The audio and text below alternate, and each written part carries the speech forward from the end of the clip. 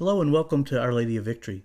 Today is May 11th, and we're going to reflect upon the Gospel reading from Mass, which is taken from John chapter 12, verses 44 through 50. A reading from the Holy Gospel according to John. Jesus cried out and said, "Whoever believes in me believes not only in me, but also in the one who sent me. And whoever sees me sees the one who sent me.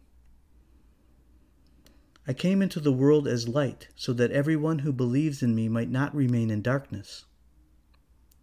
And if anyone hears my words and does not observe them, I do not condemn him. For I did not come to condemn the world, but to save the world. Whoever rejects me and does not accept my words has something to judge him, the word that I spoke. It will condemn him on the last day. Because I did not speak on my own, but the Father who sent me commanded me what to say and speak. And I know that his commandment is eternal life. So what I say as the Father told me." The Gospel of the Lord. Praise to you, Lord Jesus Christ. As we make our way through John's Gospel this Easter season, we see Jesus using the image of shepherd and sheep to teach. Now, we didn't hear it in this Gospel, no, but we heard it, for example, on Sunday. On Sunday we heard, in Sunday's Gospel, "My sheep hear my voice. I know them, and they follow me. I give them eternal life, and they shall never perish." So the shepherd, Jesus, speaks the word that God the Father has given him, and that word leads us to everlasting life. The shepherd knows his sheep, Jesus says, and the sheep know him. So the shepherd and sheep imagery appears throughout sacred scripture in a very powerful way, actually. I'm sure you'll recall Psalm 23. It's a famous psalm from the Old Testament. "The Lord is my shepherd. There is nothing I shall want. In green pastures he makes me lie down. To still waters he leads me. He refreshes my soul. He guides me along right path for his name's sake. Even though I walk through the valley of the shadow of death, I fear no evil, for you are with me." That's from Psalm 23. The shepherd knows his sheep, and his sheep know him. Well, what might this knowing look like? From Psalm 139, "Lord, you have probed me. You know me. You know when I sit and stand. You understand my thoughts from afar.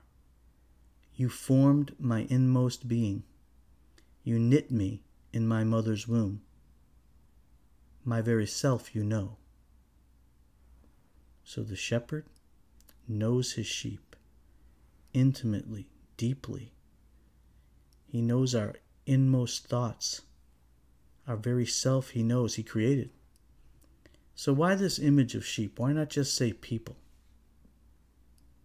Well, I think it reveals more about the human condition.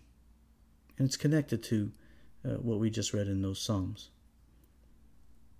Sheep are helpless when left in the wild. They lack the ability to defend against predators. They lack the understanding required to navigate that valley of death, which is a metaphor for our journey through this life. The sheep need to be led. They need a shepherd.